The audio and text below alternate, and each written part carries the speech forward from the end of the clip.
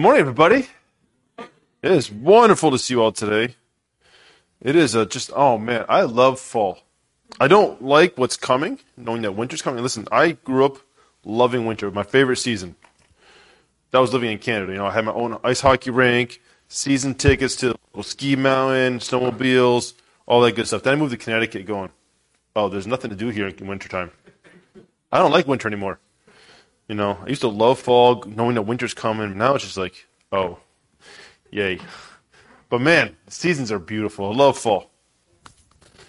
So let's open a word of prayer. Give thanks to the Lord for his beautiful sunshine, beautiful colored leaves, and a nice autumn weather.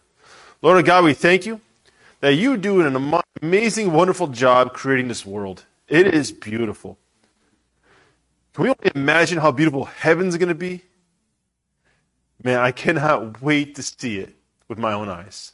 And Lord, I just want to give you thanks right now, knowing that one day I will see it. And that those of us who believe in the Lord Jesus Christ will all see it together and be as one big family in your Son.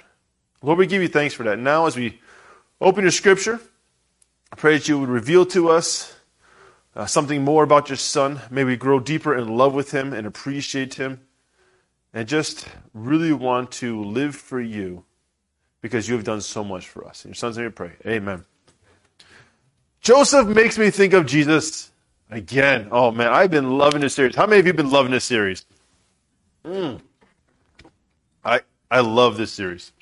Anytime we get to go look in the Old Testament and see pictures and types of Christ in the future, I think that's probably my favorite thing to study. And I was definitely, again, blessed when I saw my outline for today. Like, oh man, I got some good stuff to cover today. One of my favorites. So, let's get into the Word. Let's read a little bit, and then let's go talk about it. So, Genesis chapter 41.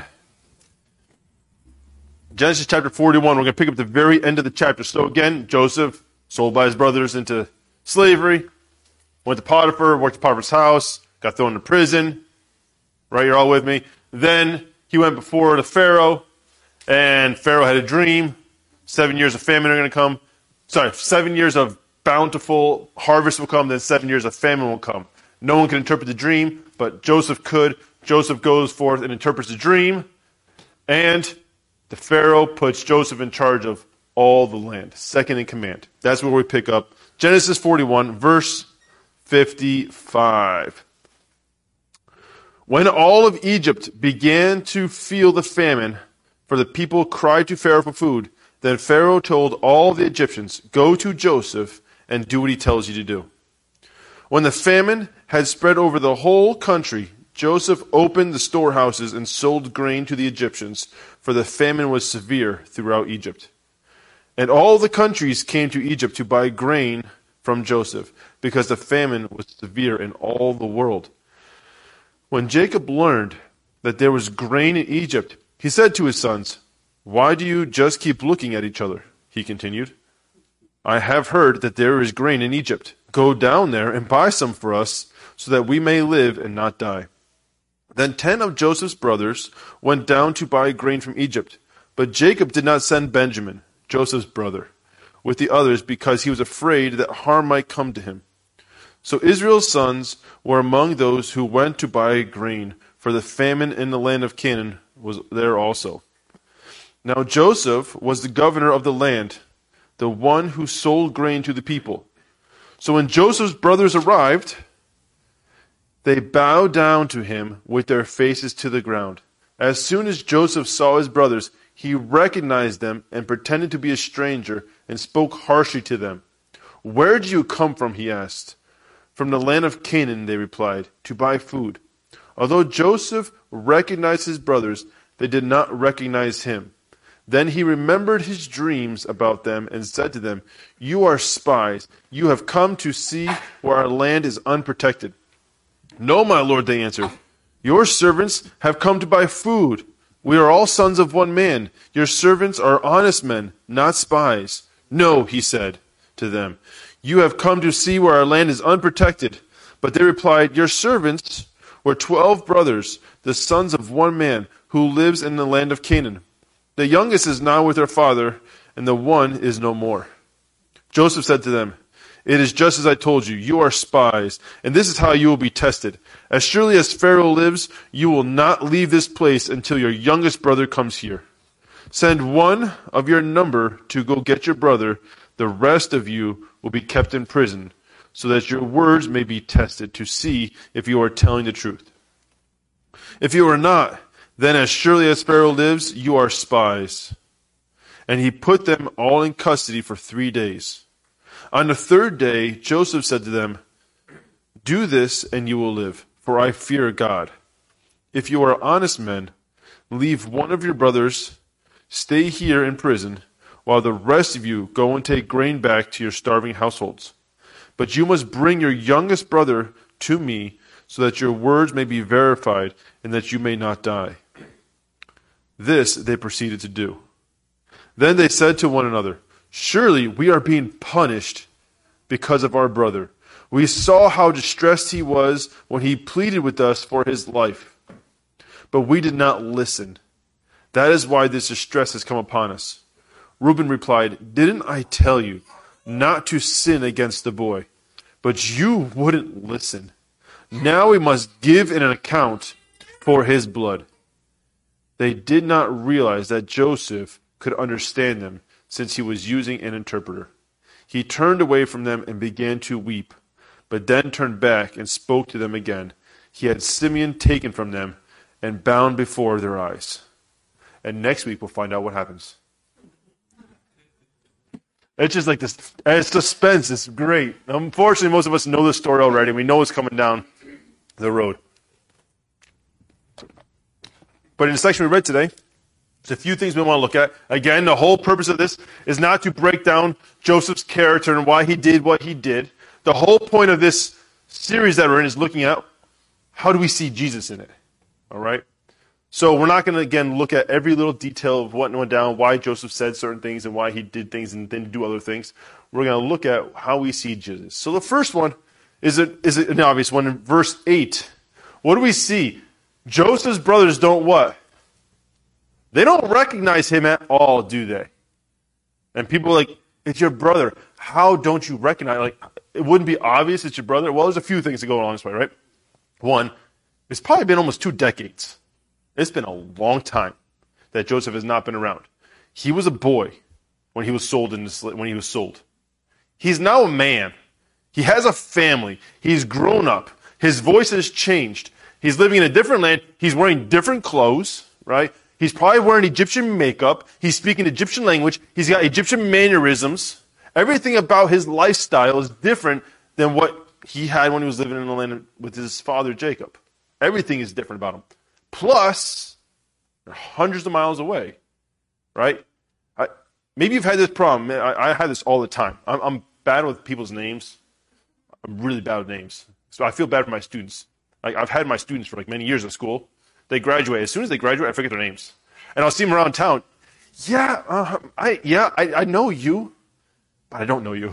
Mr. Mack, I had you last month in school. Oh, yeah. Yeah, that's right, I did. Mm-hmm. Maybe you have your bank teller. And ours is our mailman. I know our mailman. He's Anthony. He's awesome. I speak to him every time he comes by. But if I don't see him in his mail truck and I see him around town, I don't recognize him anymore, right? It's all about the context. You ever have that problem where in a certain context, you know people well, but as soon as you take them out of that context, you forget about it. It doesn't make sense anymore. You can't figure out who it is. Well, that could be it too, right? Joseph doesn't fit in this scene to them, so why would they even ever think that it was their brother Joseph? So I totally get why they're mistaken. That's fine. But other times, we're thinking about Jesus now, that Jesus was ever not recognized, that people didn't know who he was. I can think of just a few. Even his disciples at times didn't recognize him, right? There's this time where he was walking across the water to them. It's a ghost! Right? That's what they were saying. That they didn't recognize that it was Jesus. And another time Peter said, if it's you, Lord, if it really is you, because it doesn't look like you, I can't make you out, call me out into the water. How about when, after the resurrection, Mary's in the garden, or Mary's at the tomb, and Jesus approaches her and talks to her, and she calls him the gardener. You don't recognize who he is? You've been with him for how many years now? On the road to Emmaus, the two men who were talking, and Jesus comes along with them and shares with them about himself all through the scriptures. They had no clue it was Jesus till the end. How about when the disciples were fishing, and there's this man on shore cooking breakfast, and they didn't recognize that it was Jesus? Multiple times in Scripture, we find that people don't recognize him for who he is. It's interesting. It's very interesting. Now, for us as believers, all right, when we look at these guys, these are the disciples, right? They were with Jesus day in and day out for 3 years. Everything they did with him, wherever Jesus went, they went. You think they would know what he looks like, or what he sounds like. Even his closest friends and followers did not recognize him. And I think sometimes because it was out of context for them. You know, Jesus wasn't in his normal box of what he did, right? He was not operating within the parameters that they expected him to. I mean, he was kind of doing the extraordinary. Walking on water is kind of an extraordinary thing. They really hadn't seen Jesus do that yet, so why would they expect him to do that going, okay, this is weird? So, I kind of get it. I wouldn't expect that to be John walking across the water either. So why would I recognize John doing it if it was him? Because that's just not normal. All right? Do we miss seeing Jesus sometimes in our own lives? Are there times in our lives when we don't recognize what's going on is actually Jesus? Maybe it's sometimes because something's so out of the box of what we expect God to be doing and expected what he can do, we put limitations on him that, no, we just miss it altogether. That's not Jesus. Or how about the times in our lives where it's the mundane things? Where he's cooking breakfast for his disciples. That we also miss Jesus in our life.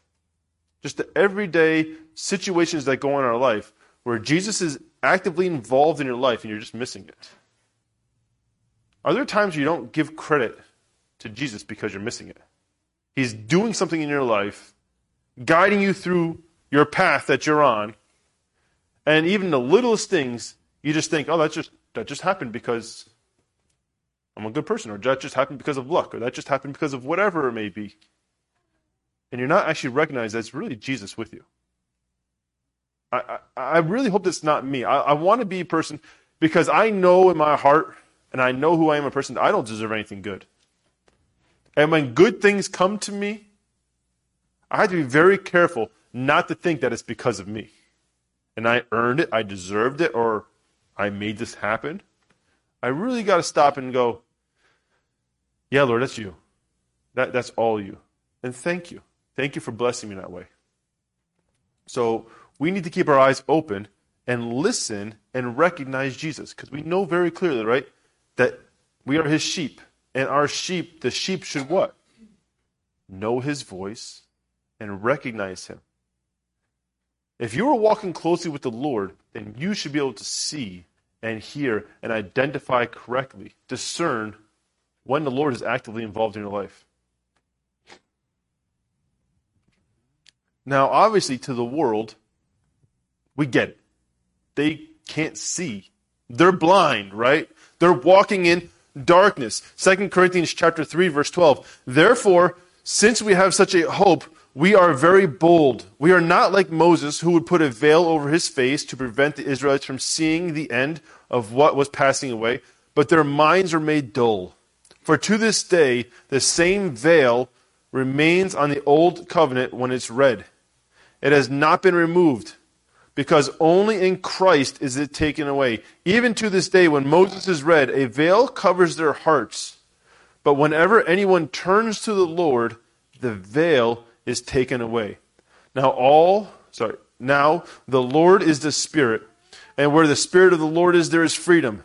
And we all who with unveiled faces contemplate the Lord's glory are being transformed into his image with ever-increasing glory, which comes from the Lord, who is the Spirit. To the cross, to the world, it is foolishness, right? The world is blind. The majority of the Jewish nation right now is blind to the truth. They cannot see it. They read the words on a page, And it doesn't make sense. They don't see Jesus when they read the Old Testament, do they? We see Jesus in the New Testament like crazy. I cannot go through and see Jesus. Why is that? Because the Holy Spirit who lives in me illuminates Scripture. It makes it come to light. We can see it. To the world, the gospel message is foolishness. It doesn't make sense. How is it ever made real to them? When they believe in Christ, everything comes to light. Jesus says, I am the light of the world. In order to understand the truth, you have to let me light it up for you. You have to place faith in him. Only the Holy Spirit can open someone's eyes to the truth. You cannot force anybody's eyes to be open. You cannot perform surgery on their eyes. You cannot debate someone's eyes to be opened. You can't convince anybody of it. Only the Holy Spirit can open somebody's eyes to see the truth of Jesus Christ. That's why it's essential that we pray for people. You can't physically do it. Sure, you can share Scripture with them. Sure, you can share the gospel with them. And we got to do that, right? But only the Holy Spirit, through those words and through the Scriptures, can actually do the work. We need to be praying for people that the Lord will open their eyes. We need to be doing that. We need to be praying for the lost.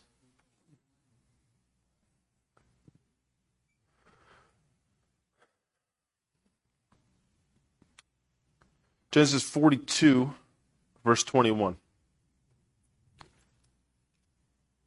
Let me get back there.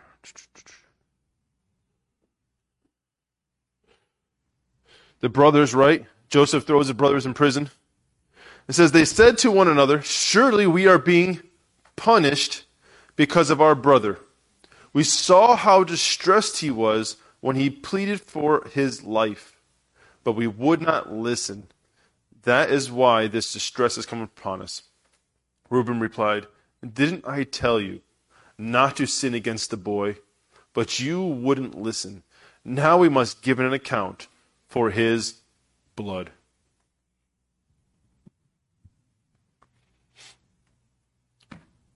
There's some guiltiness because of the blood that they put on their brother. They treated him as if he were dead. And now they feel a lot of remorse, a lot of guilt. Oops, we were caught. And now we're paying for what we did. They're owning up to the fact that they made a mistake. Oops. Looking at the Jewish nation, is there ever a point where they had blood on their hands? I mean, the brothers had blood on their hands. This is all our fault, and now we're paying for it. Is there any time where the Jewish nation had blood on their hands? Well, certainly, right? Turn with me to Matthew 27.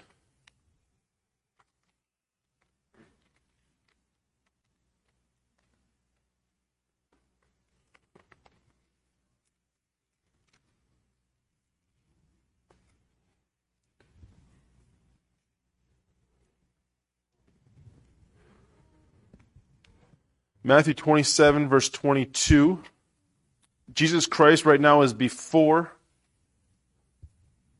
his jury, and they're trying to figure out whether or not to kill Jesus, trying to figure out whether or not to release him or crucify him, because the people outside are going crazy, yelling, crucify him, crucify him.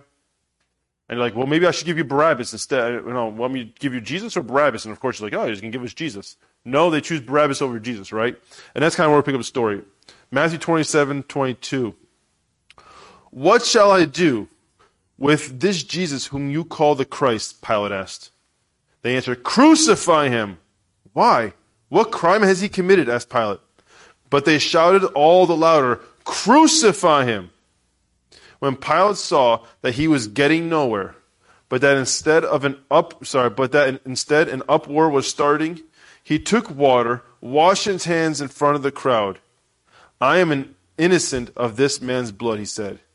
It is your responsibility. And the people answered, let his blood be on us and on our children.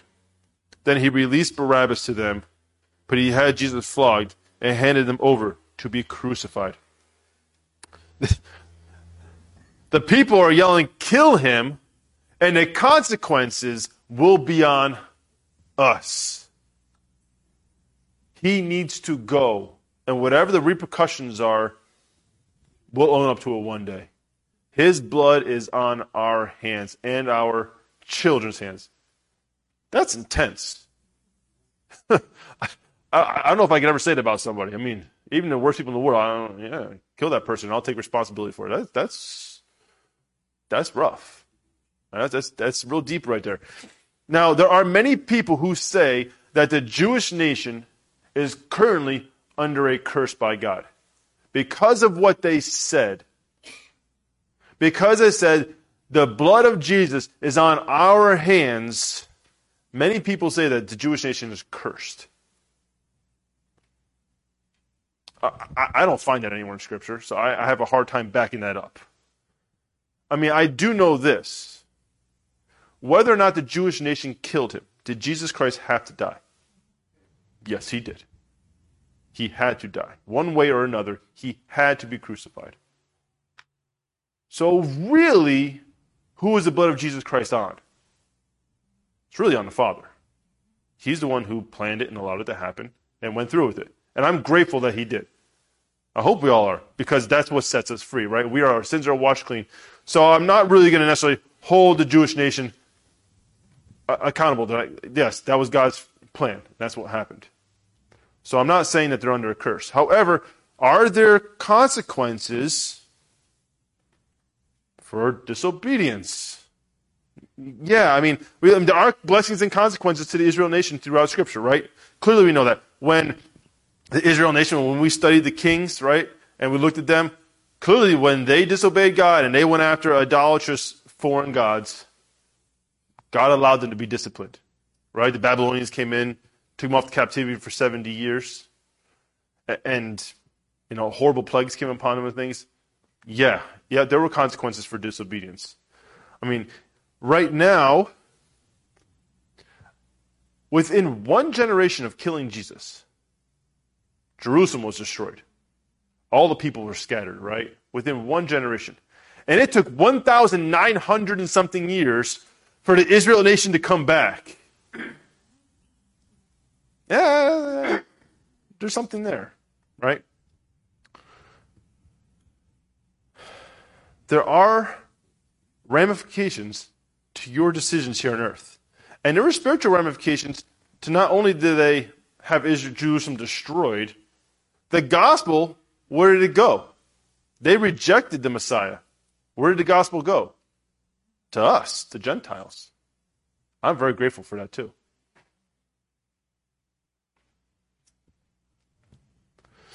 Zechariah 12, verse 10 says, "And I will pour on the house of David and on the inhabitants of Jerusalem the spirit of grace and supplication. Then they will look on me whom they pierced. Yes, they will mourn for him as one mourns for his only son, and grieve for him as one grieves for his firstborn." See, Jesus Christ has not forgotten his people. He has not transferred all the blessings of Israel onto us. That's not how this works, right? There is still a plan for Israel. And one day, when Jesus Christ comes back as a millennial reign, I believe that this might come true here. That the Jewish nation is going to go look at Jesus and go, uh-oh, we messed up. We made a mistake. Yep, sorry, God. And they are going to mourn, because they will for once and finally recognize that they as a people crucified the Messiah, the one whom they waited for. Were promised. God promised them a deliverer, a Messiah, for them first. And they killed that person. Oops. That moment will come for the Jewish nation. And all the blessings that God has promised them, a great land, the promised land, they have not even fully, obtained yet. That will come to pass. It all will come to pass for them one day. And they will look on whom they pierced, and they will mourn for him. Oh man, I gotta get to the best part. Going back, where do we start? Oh, I'm in Matthew. That's why it's not making sense. I'm like, I can't find it. Back where we first started reading, right? Joseph interprets a dream for Pharaoh. What was Pharaoh's response after Joseph interpreted the dream? You're now in charge. See, without Joseph, the entire nation, the entire region would be lost. See, Pharaoh acted very wisely. He identified that Joseph was here in this place, in this moment, from God for a particular reason. And that he had been sent here for a purpose. And that purpose was to save the nation. Pharaoh acted very wisely in identifying the one whom God chose to save everybody and allowed him to take the lead.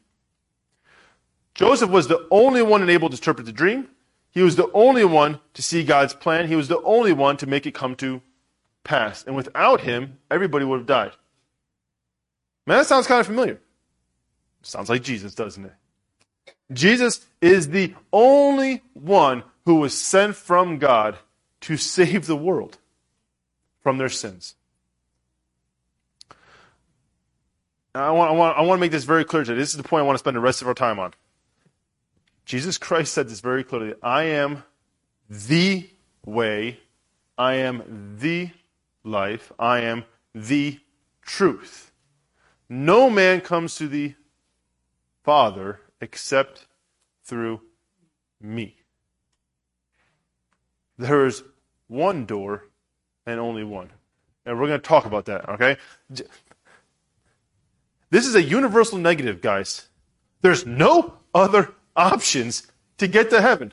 You want to see God the Father, you got to go through Jesus Christ. No ifs, ands, or buts about it.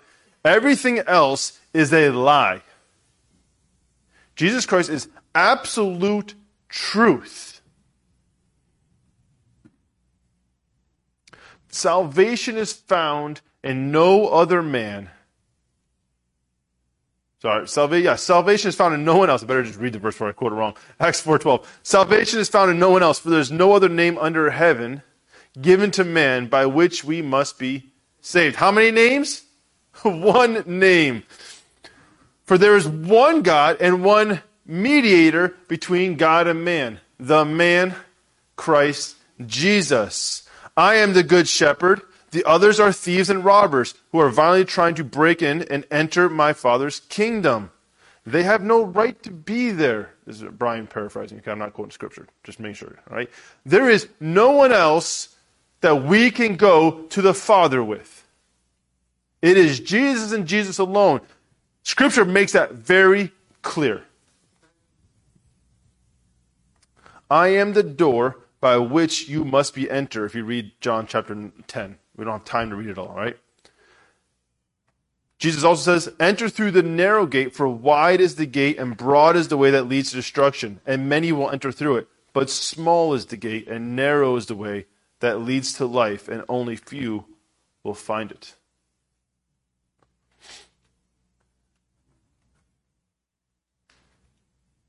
We as Christians, I heard this and I can't stop thinking about it. We as Christians like to not hold to the 10 commandments. We like to hold to the 11th commandment.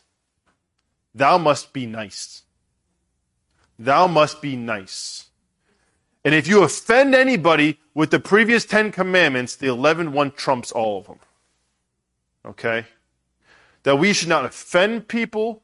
We should be tolerant of their ways. That we should, be understanding and be kind to them. That sometimes you just can't say the truth because the truth hurts. We got to be very careful with that. That's wrong. Okay? I saw this on YouTube, a very famous, probably the most famous right now, Christian preacher, runs a Christian church, the biggest mega church in America right now, Joel Osteen. Okay? I'm heckling right now, right? That's why I went like this, okay? You get it, right? He is the number one Christian preacher in the world right now. He was on Larry King Live. Great place for Christian people to be. Larry King Live. And he was being interviewed, and the question goes out, well, what about other religions? What about other religions? Are they going to hell and only Christians are going to heaven? And Joel Osteen goes, well, I've been to India. I've been to a lot of places. And my time that I spent in India, for the years that I was there, I studied and I watched them. And you know what? They are very devoted. And they love their God. And there is only one true God. And if they really love God, then it must be the same God. And God will judge them based on their devotion to Him. Whoa, that's heresy, guys. That is wrong. That is a lie. We cannot be nice like that because you just lied to them about the truth. And in doing so, you're telling them that you're not going to hell. You're going to heaven because of your devotion. Your niceness, your dedication will get you there. It's not going to cut it. That's not how this works. Very clearly, there's one door and only one. Anybody else who tries to get into the sheep pen doesn't go through the gate. They jump over. They're trying to break into heaven through some other means. And it's not going to work. You have to go through Jesus Christ alone. But then, Brian, what about the innocent men and women and children who live in the bushes of Africa, who have never heard the gospel? What about those innocent people over there? They don't know Jesus. Are they going to hell too? Well, I would disagree with you right now. Just bear with me for a second. I know some of you are going, what? Here's what I'm saying. According to the Scripture, an innocent man or woman has no need of a Savior. They're already going to heaven because they've lived a perfect life. The problem is, there is no innocent man or woman, right? We know that very clearly, for all have sinned. There's not a single human being who has not trespassed against God. That makes it all the more reason why we need to send missionaries to those who have not heard. We need to support missionaries who reach unreached peoples. Because they need to hear. Why? Because they are going to hell. They need to hear the truth. We need to be actively supporting that. That is the Great Commission. Go out into all the lands. Now, some of us are not called to go to all the lands. That does not mean that we are not to support the missions to all the lands. Okay? Some of us actually have to stay back and support the local assemblies here and the local work that's going on and provide the finances to send them out. That is part of the calling too, to support the work. There are no innocent men or women. No innocent children. We're all sinners before God. Those people do not exist, and it's very unfortunate. God is not being unjust, sending them to hell, just like sending any other person to hell. He's not being unjust. We need to be actively sharing the gospel.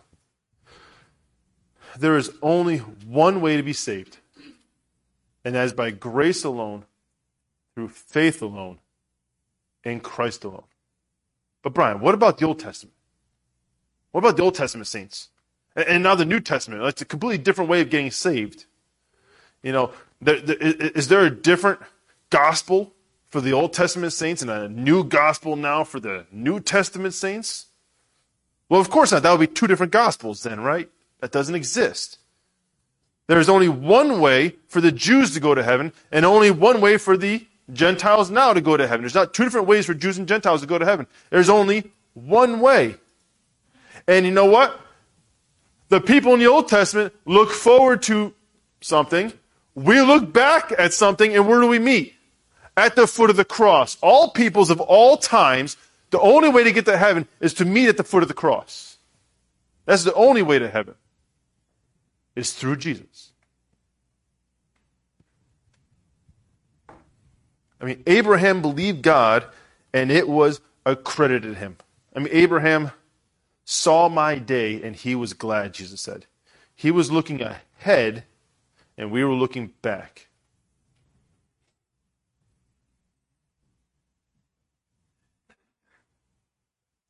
When it comes to this Jesus person, people today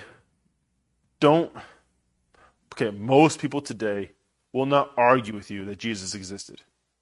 There's plenty of historical fact that he was a real person who walked this earth. Right? Yes, I have met people, I've heard people on TV say that Jesus wasn't real, it was all a story. That's like 1 in bazillions, right? But most people would acknowledge that he was real, that he did walk this earth. But when you ask them, and I had this conversation with the coworker the other day, well, who is Jesus to you then? Like, what was he like? Like, oh, he's a good person. He's a good moral leader. He's a good religious teacher. Okay, is that it? Yeah, that's all he is. He's a good person. He's a good moral leader, and we should learn from his example of how to treat humanity. I got a problem with that. Because there's only 3 ways you can look at Jesus. And I'm sure you've heard this before. He's either a liar, he's either a lunatic, or he's the Lord. And I shared this co-worker, and I'm like, what are you talking about? And my first time I ever get to really use it. I was kind of excited. I'm like, oh man, yes, all my life, I've been hearing this at church, hearing it on the preachers I listen to. I'm like, I've heard this 1,000 times. I finally get to use it. Here we go. So Jesus, if you haven't heard, I'm going to share it with you, right?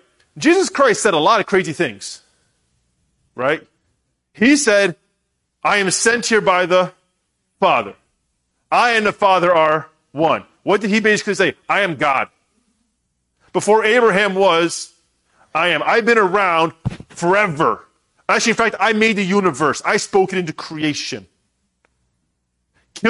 Destroy this temple, and I will rebuild it in 3 days. Kill me, and I'll come back to life in 3 days. All right? He made some crazy, outrageous sayings. So you can either look at him, he's a complete liar. He's just flat out wrong. Lying about everything he said. In which case, liars, last time I checked, are not good moral people. Liars are not good religious teachers. They're not a good example of what humanity's best is. Therefore, I wouldn't trust him. I wouldn't trust a single thing he says. If he's a liar, throw the whole Bible in the garbage because it's a lie. You got one line, it's all bad. And the main character, if he's a liar, the whole thing's really bad then, so it's got to go. 2, he's either a nutcase. He's a lunatic who's off his rocker, like his family said, he's lost his mind. In which case, again, not a good person probably, not a good moral person to follow, not an example of who I want to worship and follow. So if Jesus Christ said these things, you only really have 2 choices. Either he's complete garbage, or his last choice is he's right in what he said. And if he is correct in what he said about himself and what he claimed to be, you got a problem. Because he is Lord then. He is one of the 2 things. He's either a complete garbage, liar, lunatic, or he is really Lord of the universe. And you need to reconcile that. Every human being needs to reconcile that, one way or shape or form. He cannot be the in-between, okay dokie good person that I want to model my life after. That is completely unacceptable. And you're going to hell for that thought.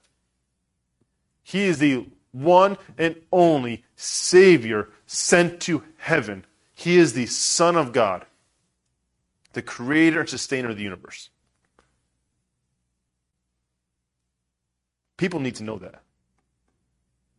People need to know that. Let's close with that. Lord God, we give you thanks for your Son, that he is not a liar, that he is not a lunatic, but that he is Lord over all creation.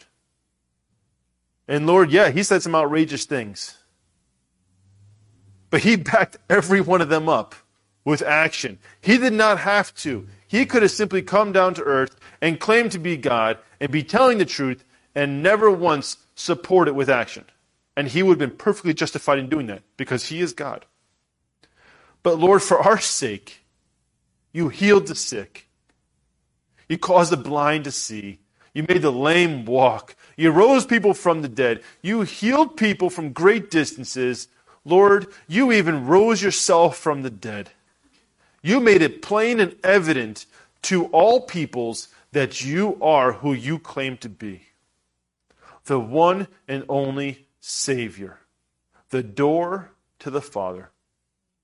Lord, I pray that the world would see that you are what you claim to be, the way, the truth, and the life.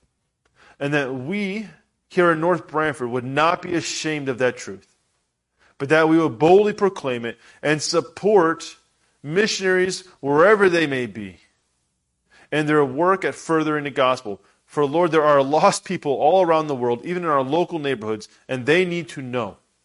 May we be active in sharing and supporting that work, because there are no innocent people. Lord, we thank you for saving us, for calling us, because in ourselves there's nothing special.